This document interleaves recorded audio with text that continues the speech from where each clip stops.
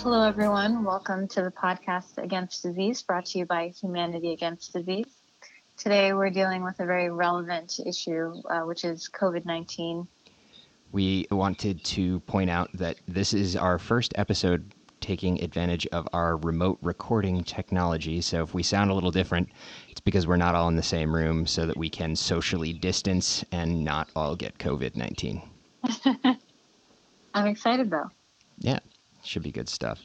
And this is your time to shine, Dr. Chapla, because this is definitely more internal medicine than it is psychiatry, although I'd be happy to weigh in on topics germane to my expertise later on. Yeah, well, I'm super grateful to have some background knowledge to create this episode with you. And I'm excited to talk about the psychiatric disease implications of COVID-19 that we're going to get into later. Radical. So, Kavita, because of the nature of this episode, you said you wanted to disclaim some things. What would you like to disclaim? Absolutely. So first off, I wanted to disclaim that neither Cody nor I are experts in the realm of coronavirus, virology, infectious disease, anything like that. We do have our medical background, and we do have an ability to search through and pull information from reputable sources. And I think that is our greatest skill and strength, and something that we try to do with every episode. So all of this information has been obtained from the American College of Physicians resource on COVID-19, the CDC, the WHO, Mayo Clinic, and a couple other places of similar caliber. And I want to say that there are a lot of different sources, of course, talking about coronavirus right now. And initially, I hesitated to participate in an episode talking about it because I didn't want to be just one of the extra voices causing people stress. But I've seen that there is definitely an opportunity for us to present information in a cool, calm, collected way and give everyone who's listening the right information that they need to know about how it's transmitted, how long it lives on surfaces, what they can do, and give everybody a nice action plan for how to respond to something that's changing our daily way of life. In the end, I think we'll have time to go into some of our own observations that we think are interesting. But the beginning, I think, will definitely be focused on just giving you guys some good information. Sounds good. So let's start with perhaps the central question on everybody's mind. Part A is, should we be panicking? I think that in any situation, panic is usually not helpful. And I think that the main things that we can be doing is thinking about how we can stay safe ourselves, protect others, and be one helping hand in the huge effort that it's going to take to address coronavirus and this epidemic. Excellent. So then part B to that line of questioning is, what exactly can we be doing, should we be doing to do our part in helping prevent the spread of this disease? Perfect. So you've gotten into probably the most high yield part of this podcast, which I will go over the ACP's recommendations for how to protect yourself and protect others and what the whole deal is with social distancing. Okay. So first off, the way that you reduce your risk of getting any viral respiratory illness like the common cold or the flu or anything is good hygiene. So the best way to do that is washing your hands often with soap and water for at least 20 seconds. Mm-hmm. If you don't have soap and water, you can use an alcohol-based hand sanitizer that has at least 60% alcohol. Mm-hmm. When you're washing your hands, lather them up, turn the water off, and sing a song for 20 seconds, any song that you like. Scrub the tops of your hands, your palms, in between your fingers, your fingernails, your thumb, and your wrists. Get everything nice and clean, and then wash with water, wipe with a paper towel. And then the next thing is you can have clean hands, but it's really hard to have perfectly clean hands all the time. So the other way that you can prevent yourself from getting infected is to avoid touching your eyes, your nose, or your mouth. If you're about to eat, then make sure that you are washing your hands beforehand. If you have this terrible itch in your eye or you need to blow your nose, think about washing your hands before you do that as well.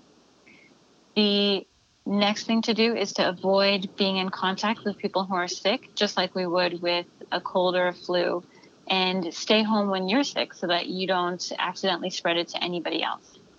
And then if you're sneezing or coughing, try and cover your cough or sneeze with a tissue, cough into your elbow, and then make sure you dispose of these tissues so you're not just throwing them around everywhere. And then make sure that you clean and disinfect frequently touched objects and surfaces like doorknobs, like your cell phone, things that you touch very frequently. Okay. And this leads me into one of the kind of common things that's come up. So what about face masks? I know that there's the basic surgical masks and there's the N95s. And I know that it's really important that we not try and buy up the N95s as citizens because we already barely have enough of them for healthcare. But is there a role for the surgical masks or for any kind of mask as someone outside the medical profession? Great question, Cody, because I think masks are definitely one of the main images we think of when we think of these viral epidemics. We think of everybody wearing a mask and walking around with gloves. So it's not helpful for a healthy person to wear a mask. Okay. And usually what happens is the moisture from your breath and from your nose can affect the integrity of the mask. And so you would probably even need to change this mask after 20 minutes if you were trying to work or avoid getting infected yourself. So it's really not helpful to wear a mask. The only scenario where somebody who's not working in a hospital or in a clinic should wear a mask is if they're sick themselves, because it will help protect the droplets coming from your mouth and your nose from spreading to the people around you somewhat. That makes sense. It's definitely a huge issue because there right now are shortages of masks for people who work in healthcare, and we're having to do things like ration masks and reuse masks to basically make sure that we have enough masks to take care of all of the people who are sick while we are trying to get more. Okay. So that's good to know. If you do have a upper respiratory illness and you happen to have access to surgical masks somewhere, that can be kind of the equivalent of having an elbow in front of your face so that you're not just spewing infectious particles toward other people quite so much. Absolutely. And then N95 masks, there's really no reason that somebody would need that unless they were working in a hospital directly with a patient who had a COVID-19 infection. Okay, so let's try and leave those to the professionals so that they're not all getting the COVID-19 and needing to occupy the hospital on the patient side. Absolutely. That's definitely a huge concern that I think a lot of doctors, nurses, people who work in hospitals and other capacities have. They're scared of spreading it to patients who don't have it, who are also sick in the hospital. And they can only prevent spread if they have all of the right equipment to wear. Of course. Kavita, how do you define close personal contact? Very good question. So this is kind of like a wonky answer because it sounds kind of vague, but it's what the CDC has defined as close contact. So if you're thinking about avoiding contact with somebody who you think is sick or keeping people away from you to prevent them from being sick, the CDC recommends that being farther than 6 feet in a room is helpful. The way that you would spread it or that you could get it is if you were within 6 feet of someone who is sick for a long amount of time, or if you're caring for, living with, or visiting somebody who is sick, or if you had direct contact with the infectious secretion. So like if somebody coughed on you directly, then that's also another way to be exposed. Okay. And so that's why this whole social distancing recommendation is in place. It's a way to kind of keep people from spreading it by asking them to stay at least 6 feet apart and avoid spending time for prolonged periods of time and in large groups, because if you're in a large group, it's usually harder to stay far away. That makes sense. So they say 6 feet away is a good rule of thumb. Is that right? Yeah. It reminds me of that movie that came out recently, like 8 feet or something, about cystic fibrosis. So, I mean, this is great for those of us who are introverts because we just now have ammunition to do the things that we probably wanted to do anyway, like stay away from everybody and be recluses. Absolutely. It's, I think, encouraging everybody to be a little bit more introspective. Okay. So why is social distancing important? Great question. Social distancing, the reason we want to practice social distancing is basically to limit the amount that coronavirus is spreading from one person to another, because this is basically a resource issue. We have a limited number of hospitals, we have a limited number of hospital beds, we have a limited number of ICU beds and a limited number of ventilators, a limited number of healthy medical staff and other support staff who can take care of these people who are sick.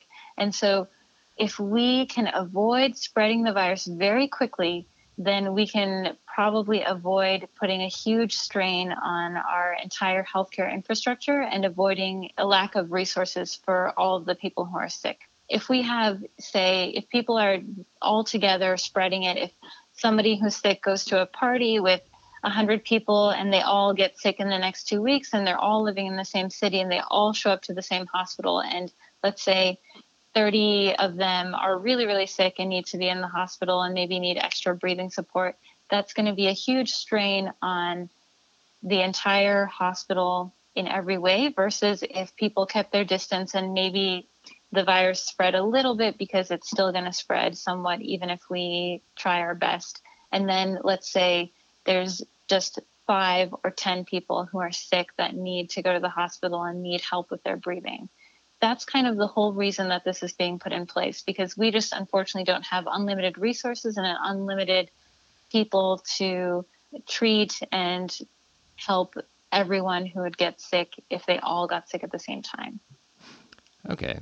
So this is the idea is spreading things out means that we're not going to jam up the works and leave a long line for things like ventilators that are necessary to save lives. So basically, by just staying away from people and washing our hands and doing these practices, we are likely to not only reduce the number of cases, but also reduce the severity of outcomes, because there will be more hospital resources to go around per sick person. Absolutely. Yeah, that's exactly it. It's like if everybody finished a marathon and collapsed all at the same time, versus if people were finishing their race at different times, then there would be enough people, to take their race tag off and make sure that they know their time and give them a banana, things like that. Okay. Important facts. Yeah. So I talked about it a little bit through talking about the most important things for everyone who's listening to do about COVID-19, but this infection spreads from person to person through respiratory droplets. So that's basically your spit, saliva, spray of your mouth when you cough, when you sneeze, that those little virus particles, they're suspended in little water droplets, and they can stay in the air or they can stick onto surfaces. Okay. And then there's maybe some question that it might spread also through stool, and then somebody's stool contaminates a surface and someone else touches that surface and then touches their mouth. But that's not the main way that it's thought to be spreading. This virus can stay alive and infectious in the air for hours and on surfaces for days. Wow. So it's really important to clean things and to stay clear of people, even if, for example, even if we are walking through an area and we don't see anybody who's visibly sick, it's still worth trying to keep our distance from people and give everybody a wide berth because it can linger for a long time. Yeah, that's absolutely true. And we don't know who maybe was in that same spot before us. So it sounds like, I wonder if this is probably an off the wall suggestion, but I wonder if those of us who are physically able to take stairs would do better to avoid elevators and these kinds of things during these times as well. That could be a good idea. I'm not sure exactly how well air is, I That's guess, true. Changed out of elevators, but I think that's a good thought because you're kind of staying in one spot. Yeah, you're convincing me. We should definitely wash our hands. We should definitely stay away from other people, especially in large groups. Yeah. It kills me to say that because I'm such an extrovert and I love hanging out with people. So it's been very challenging, but I've now understood enough to realize why that's important. Because the other part of it is that the idea that people who aren't showing symptoms might have the virus and be spreading it during that time. They've found that people who have the disease but aren't showing symptoms yet actually have a lot of virus particles in their mouth and their throat. Oh, no. In that early stage. So you, Cody, may be feeling completely well and you may have been exposed to somebody or may been exposed to a surface that had coronavirus and touch your mouth, and then you may have it, but you may feel completely fine, be out and about, and you may be spreading at that time and not even realize it. Well, that's spooky. So it sounds like we should use elevated caution even if we are not sick. Giving people their space and making sure that we're acting safely could end up being helpful even if we don't think we have the disease or have been exposed to it yet. Absolutely. So I think even if you are feeling well, still think about covering your cough or not touching a lot of things that other people might be touching to maybe keep those people safe from something you don't know that you might even have. Okay. There was a research study done very recently. It was published in the Annals of Internal Medicine, and it looked at coronavirus cases in China at 181 cases between the 4th of January and the 24th of February. And they were trying to figure out how long the virus incubates, basically, builds up and grows inside somebody until they develop symptoms. Okay. So the usual incubation period is thought to be 5 days, and about 98% of the people who develop symptoms are going to do so within 11 and a half days of being infected. So essentially that means you would get infected on day one. The virus might just chill in your body for 5 days, and then within the next 12 days, you would show symptoms or not.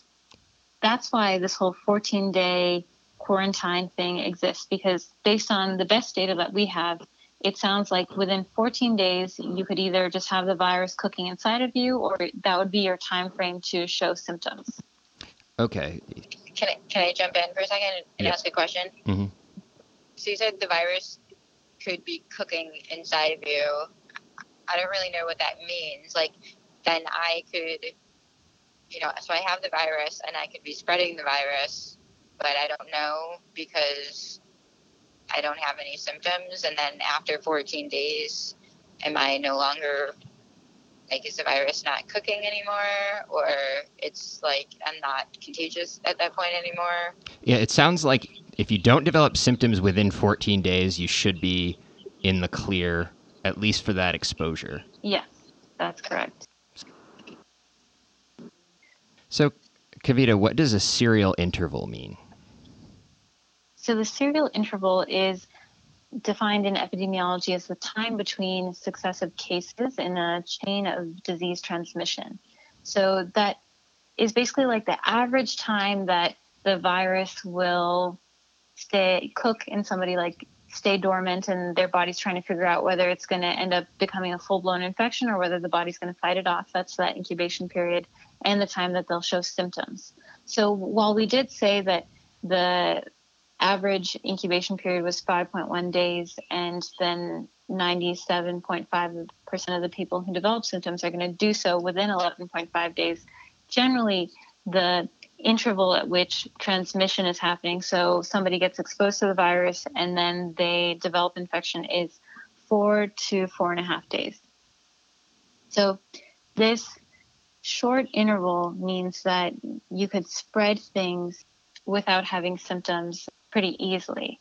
It's kind of like HIV has an even longer serial interval. So if you think about somebody who gets infected with HIV infection, it may take them a long time for their body to have a reaction where they feel really sick, or a time where they actually get diagnosed with HIV. And so that person could have sexual contact or be sharing needles or anything sort of contact of bodily fluids like blood over a pretty long amount of time before they realize that they were spreading HIV. And so in the same way, 4 to 4.5 days isn't as long as that period, but it's still a long period for you to have an exposure and be interacting with so many people over 4 and 4.5 days without even realizing that you might have put them at risk. Yeah, that's almost a whole work week.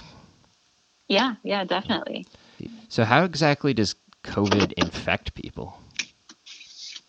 So I'm going to take a step back and talk a little bit about viruses so everybody can kind of understand how viruses infect people and then how COVID infects people. Okay. So viruses are very interesting because viruses are not living. They're kind of like these little bundles that have a schematic, a blueprint, and basic building blocks all contained in this little, basically like little ball, little capsid. And they travel around, and when they find a cell, they attach to the cell, and then they basically like inject their blueprint and anything else they need to build their empire, all within that little tiny sphere.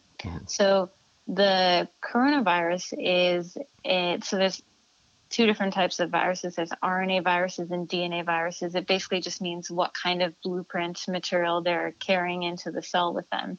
And coronaviruses, they carry this single blueprint schematic into the cell with them, and then that schematic, basically they show it around to everything in the cell, and they say, okay guys, stop what you're doing. You guys are now fully making machinery for me to keep spreading to other cells. So then what the virus does is, once it has its blueprint and it's basically started its program of construction and building, they start building new virus little globes, spheres, and shooting them out of that cell so that they can go elsewhere.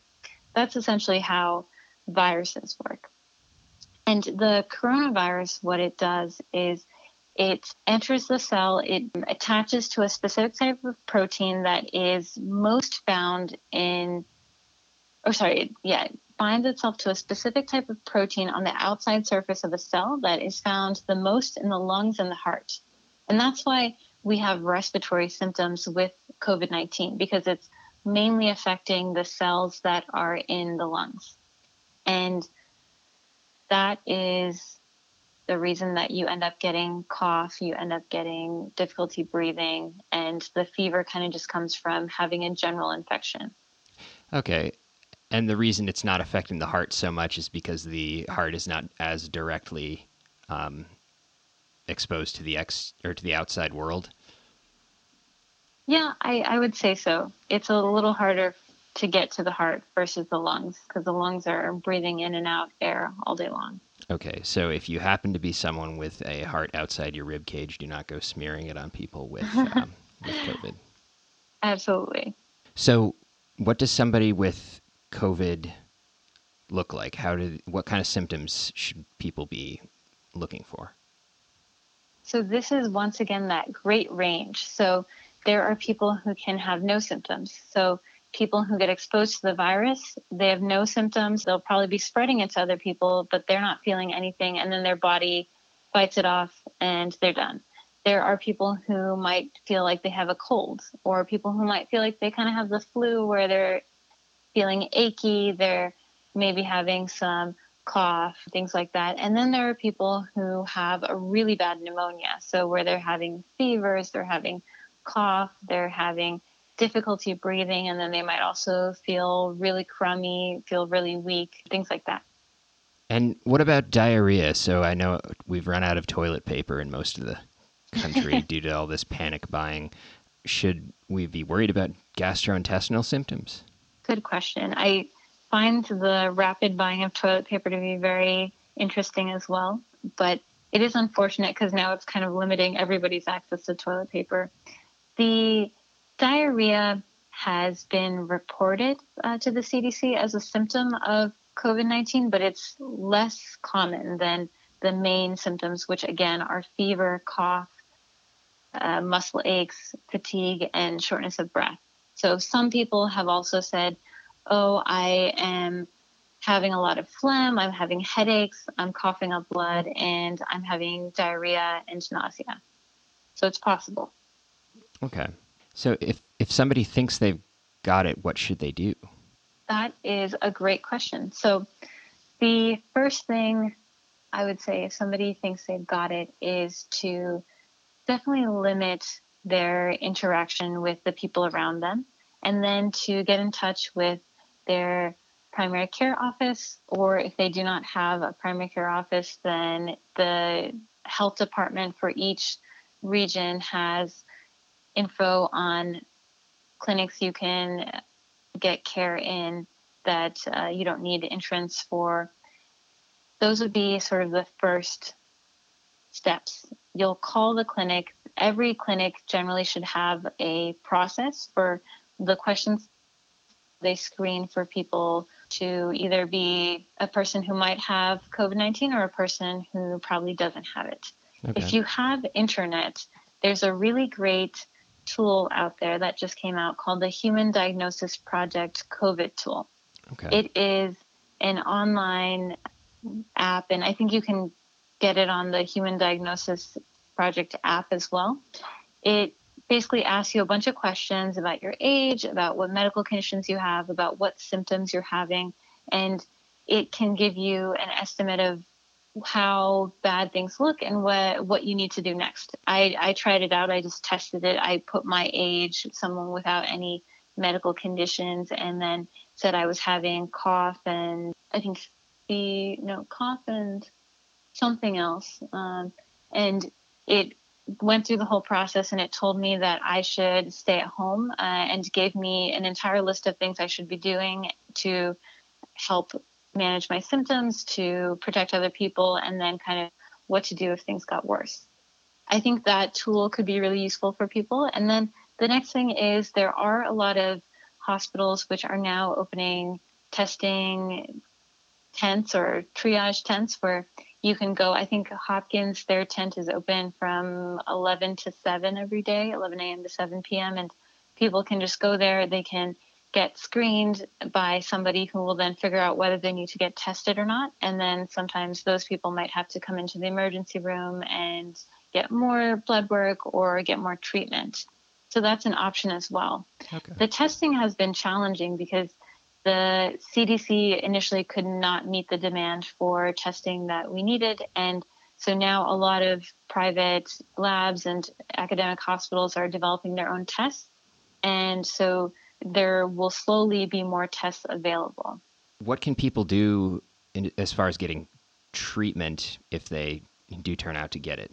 So if they turn out to get it, and I'll just say the test, if anybody has had it or if they're thinking about what that test might entail, it basically involves a long Q-tip that is either put in your nose and swabbed or put in your throat and swabbed, or sometimes people will cough up a sample of their phlegm and that will get taken down.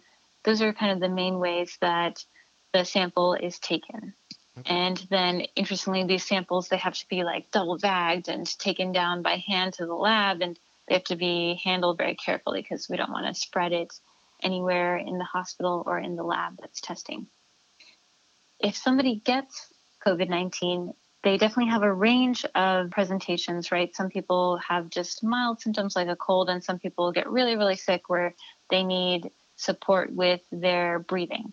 So right now, there are no drugs that or certain types of treatments that are known to be effective for treating coronavirus. So the main thing is to just support people through what's going on. It's kind of similar to how if you have the flu or if you have a cold that your doctor thinks is due to a virus, they usually say, oh, you don't need antibiotics because it's a virus, and here are a bunch of different medicines to help you feel more comfortable with the cough. This is what I recommend you do to feel more comfortable from the body aches, things like that. Usually people who go into the hospital, they are more sick either because the COVID-19 infection has affected another medical condition that they have, like maybe their blood sugars are hard to control and they have diabetes, or maybe they have COPD and their breathing is now really bad, or et cetera. Or sometimes the coronavirus, the COVID-19 infection can also just make it really hard for people to breathe. And so they need oxygen, they need extra support. Sometimes people who get really sick, they have to go to the ICU and need ventilators. There are a lot of things being investigated for coronavirus, and I'm sure some of you guys who are listening may have heard some names or some drugs that are being tested. I can go through a couple just in case you guys have heard them on the news. So there's a drug called remdesivir. It's basically a drug that looks like a building block of DNA and RNA, and there are a bunch of trials going on right now testing it. There's no evidence saying that it definitely works. It is available for something called compassionate use by the drug company that makes it. And that essentially means that it can be given on a one-to-one basis to treat seriously ill patients for this condition that has no available treatments. But it's not something that's mainstream at this time.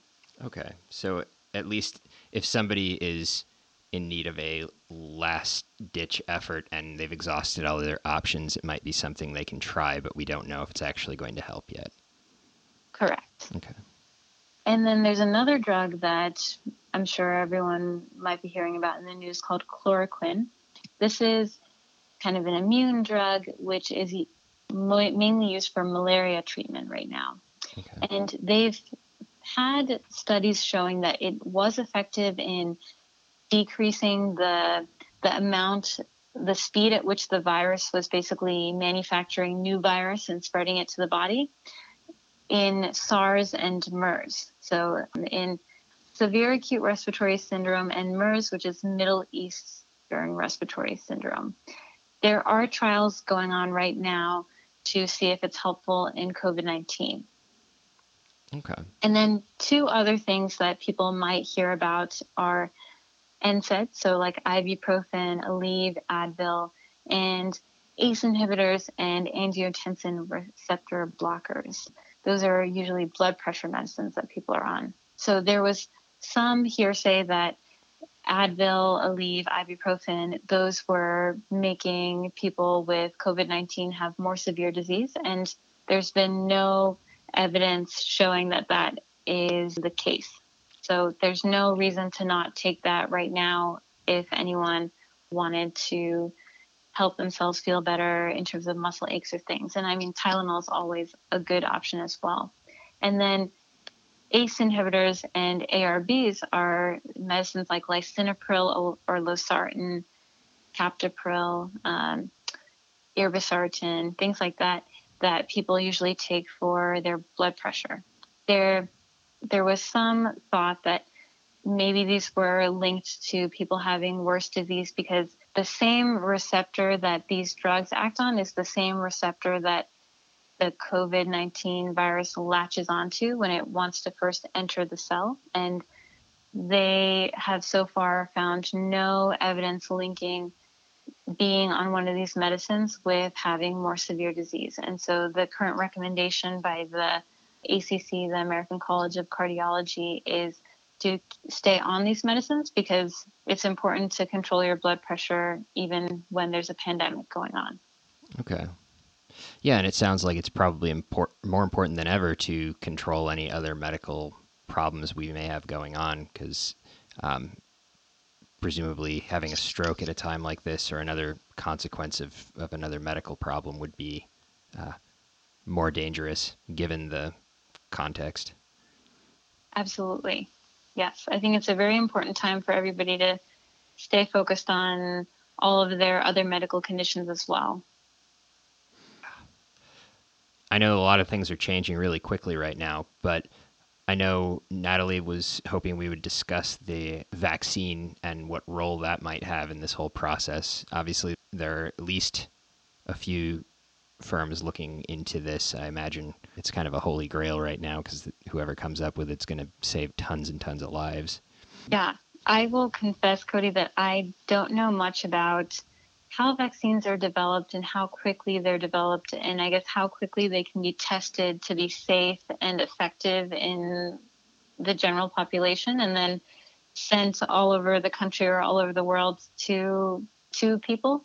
So I honestly don't know, but I feel like it takes at least some amount of time in the manner of like months, but I just don't know. Okay. Well, I think it's fair to say we can revisit that as we learn more, but certainly in the early stage of what's going on, it's not realistic to expect the vaccine to change the course for at least months, probably much longer.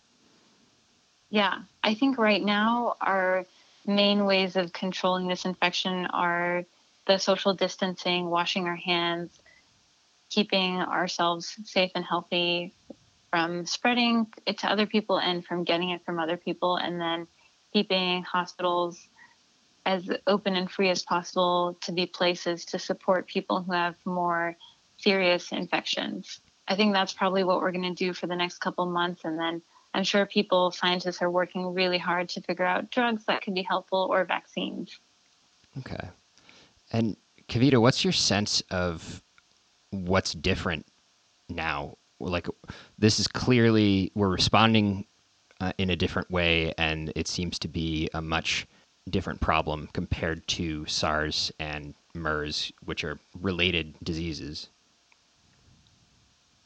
Yeah, this is also a question that I won't say I have all the answers on, but I guess I can offer some perspective. Okay. So I think SARS definitely had that same kind of flavor of people being really worried about it. It was active in 2003, mostly in Asia. And I think from what I'm reading, there were 8 people who in the US who had gotten SARS, and they had traveled to those areas.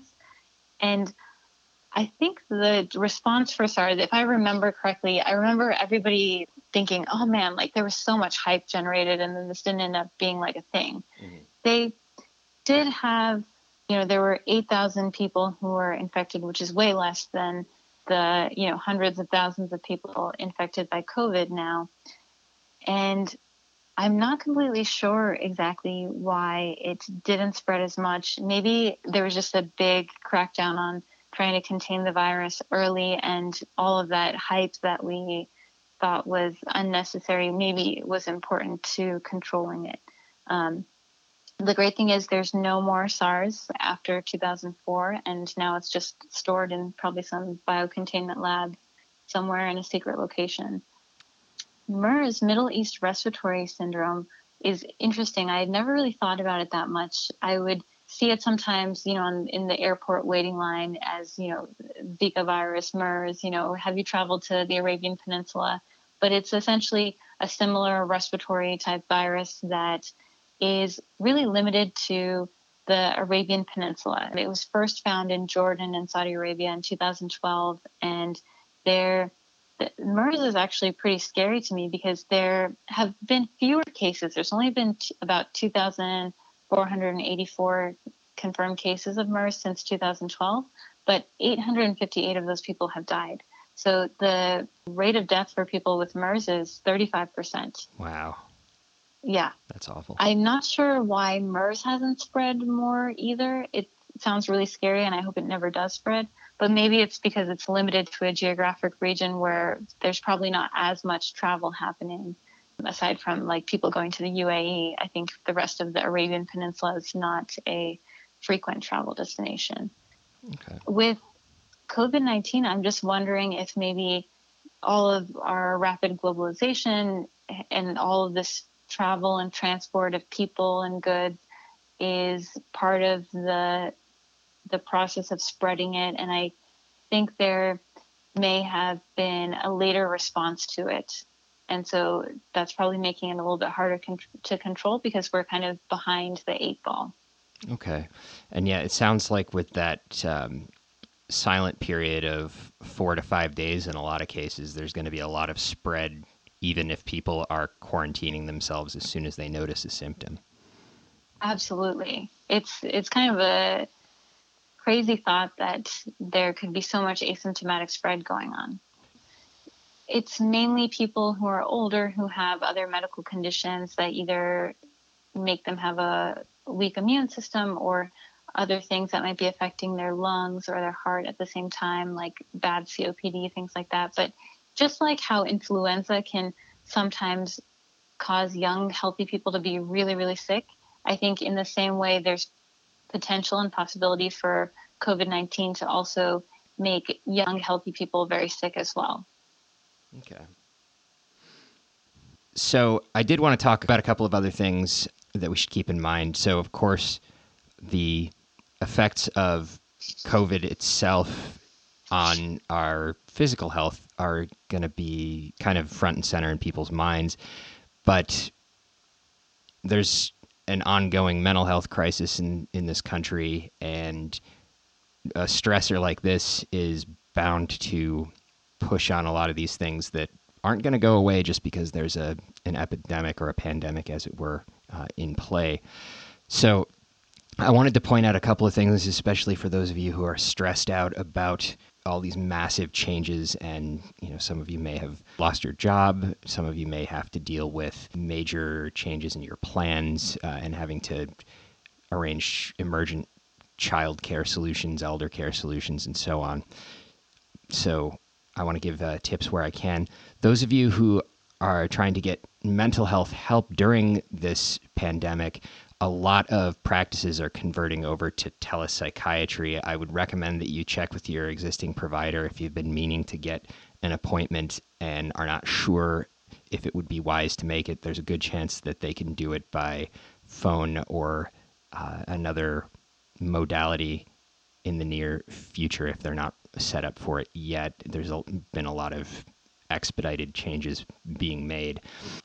If you don't have a provider yet, keep in mind that because a lot of providers are converting over to telehealth, you might be able to reach out to providers a little bit farther away and still see them practically if the wait is too long for a local provider, or if they're not going to be able to accommodate remote visits at this time.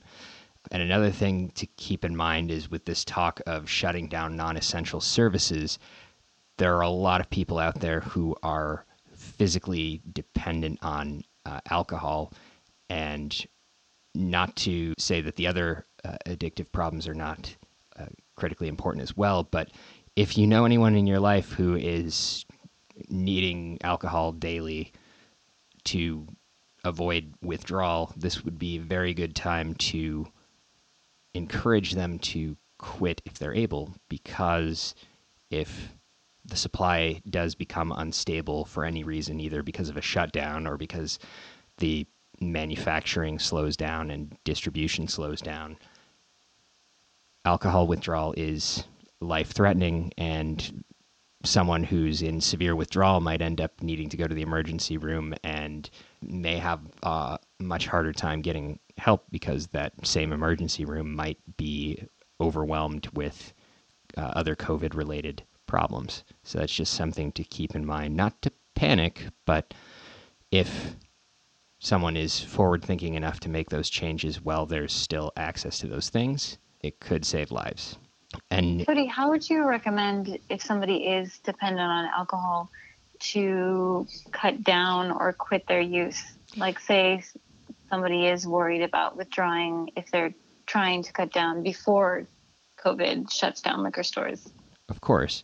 So I'm not an addiction psychiatrist by trade, but I do have some experience. So depending on the severity of the addiction. Certainly detox programs are available. I know that given the current situation, it's a lot harder to find beds, and it might leave you exposed to infectious diseases. But as far as doing things outside the hospital, certainly tapering down gradually is the safest way to do this if you are not able to access professional help. But my advice would be to meet with your healthcare provider remotely if possible and come up with a taper plan that either uses tapering down on the alcohol itself, or what would be a little bit easier on the body is tapering down with certain medications, benzodiazepines, that are able to manage that withdrawal. Because, if you're able to step down slowly off this, it could allow you to avoid a pretty serious consequence later on down the line. Yeah, that makes sense. And I think I encourage anyone who has a loved one who has a physical dependence on alcohol to really keep an eye on them during this period, because I think bars closing was one thing, but if liquor stores close, then a lot of people could be in trouble, and it'll be good to have people watching out for them. Yeah. I guess we wanted to close with this set of recommendations from the Mayo Clinic, since many of you are probably starting to get COVID anxiety at this point. And hopefully some of our recommendations have been able to help with that a little bit. But what the Mayo Clinic would like you to consider is to avoid watching or reading news about COVID-19 that makes you feel anxious. Limit reading or watching news about COVID-19 to once or twice a day. So if you are taking that advice and you've chosen us for your 1 or 2 a day, then we thank you. It's such good advice. I totally feel like my anxiety level goes up the more things I read about it. Yeah. Get the facts about COVID-19, share them with others, and check reputable sites. Yeah, check in with the CDC and the WHO. This is a period where you don't necessarily want to trust a Facebook reshare from your aunt's cousin as your gospel truth. Make sure that you've checked with a reputable source before you make any changes to your disaster preparedness here. And take care of yourself. Make sure that you're eating healthy, getting enough sleep, getting regular exercise. This is a good time to take up a meditation practice if you are not already doing so, or some other form, perhaps yoga, tai chi. These kinds of things would be worth thinking about at this time. Avoid alcohol and drugs, especially given the concerns about alcohol I mentioned before. It could be easy for someone, even without an alcohol habit, to get into a relatively intense drinking regimen if they've got a lot of anxiety and don't have anything else going on. So just something to keep in mind. Do things you enjoy, such as reading a book, watching a movie, or going on a walk. Going on a walk, of course, comes with some asterisks. Just be aware that if you're able to walk indoors, or if you're able to walk someplace where it's a little bit less populated, that would be preferable. You don't necessarily want to be in the middle of the action and near a bunch of others. Keep connected with family and friends. Call your mom. Just avoid being mentally isolated, even if you have to be physically isolated, and be willing to share your feelings with them if you're able. Try to stay positive and be optimistic. I saw a comic online. It was like, the world's not coming to an end. It's just going to suck for a while. So I think that's, for most of us, that is going to be the case. Unfortunately, there are going to be some people who are going to go through a health emergency, but hopefully we can keep that number as low as possible, and hopefully the fine people manning the emergency departments, or manning and womaning the emergency departments and intensive care units of the country and the world will be able to help those people out and save some lives. And show appreciation for healthcare workers who care for those with COVID-19 in your community. And I will add, please show appreciation for anyone who's involved in healthcare. That means people who are part of the housekeeping staff, people who are transporting supplies, people who are preparing food in the hospital cafeteria or anywhere else. And really, honestly, I think everybody deserves applause for how they're working from home, taking care of their kids at the same time, trying to develop lesson plans as teachers, students who are trying to take classes online. I think everybody is being challenged in different ways. And I think if we can all support each other and do our part with the very sort of specific action items that we've provided in this podcast, then we can get through this. Yeah, and I would second that. I think we're all making big sacrifices and big changes, and I certainly don't want to minimize the efforts that our frontline healthcare workers are making, but we're kind of all in this together, and I think everybody's actions are important in this time, whether you're manning the subway at the hospital or whether you are, I mean, heck, even if you're working at the liquor store right now, you might be saving some lives, helping keep people, helping stock people with what they need, at least until they're able to make a different choice. So, yeah, I mean, I think that if we all give our best effort over this difficult time, we can make this a lot less bad than it could be. And although there's a lot that's still unknown, we do have the advantage of faster information dissemination than we've ever had before in an event like this. And we are planning to do our part, and we'll offer an update to this as soon as we gather enough information to feel that we can comment meaningfully on new events. Absolutely. And if you found this podcast episode to be useful, please share it with your family and friends. We do feel comfortable knowing that we've shared only what we know to be recommended by various medical organizations. And also, if you have any questions that are non-urgent, please send them our way, and we'll try and address them in future podcast episodes. Have you ever listened to the Humanity Against Disease podcast and wondered how to get in touch with us? Have you ever tried to contact us by carrier pigeon and failed? Well, we have news for you. You can reach us by a couple of different methods. So we got our electronic mail address, which is againstdisease@gmail.com. We have a Twitter handle, which is @againstdisease. We've got an Instagram, which is also @againstdisease. And we have a Facebook, which the easiest way to find us is to type Humanity Against Disease into the search tab and like us or message us about anything. Mm-hmm. And if you want to see our regular website, which is updated a little less often but has a lot of the pillars, mission statements, etc., that is humanityagainstdisease.com.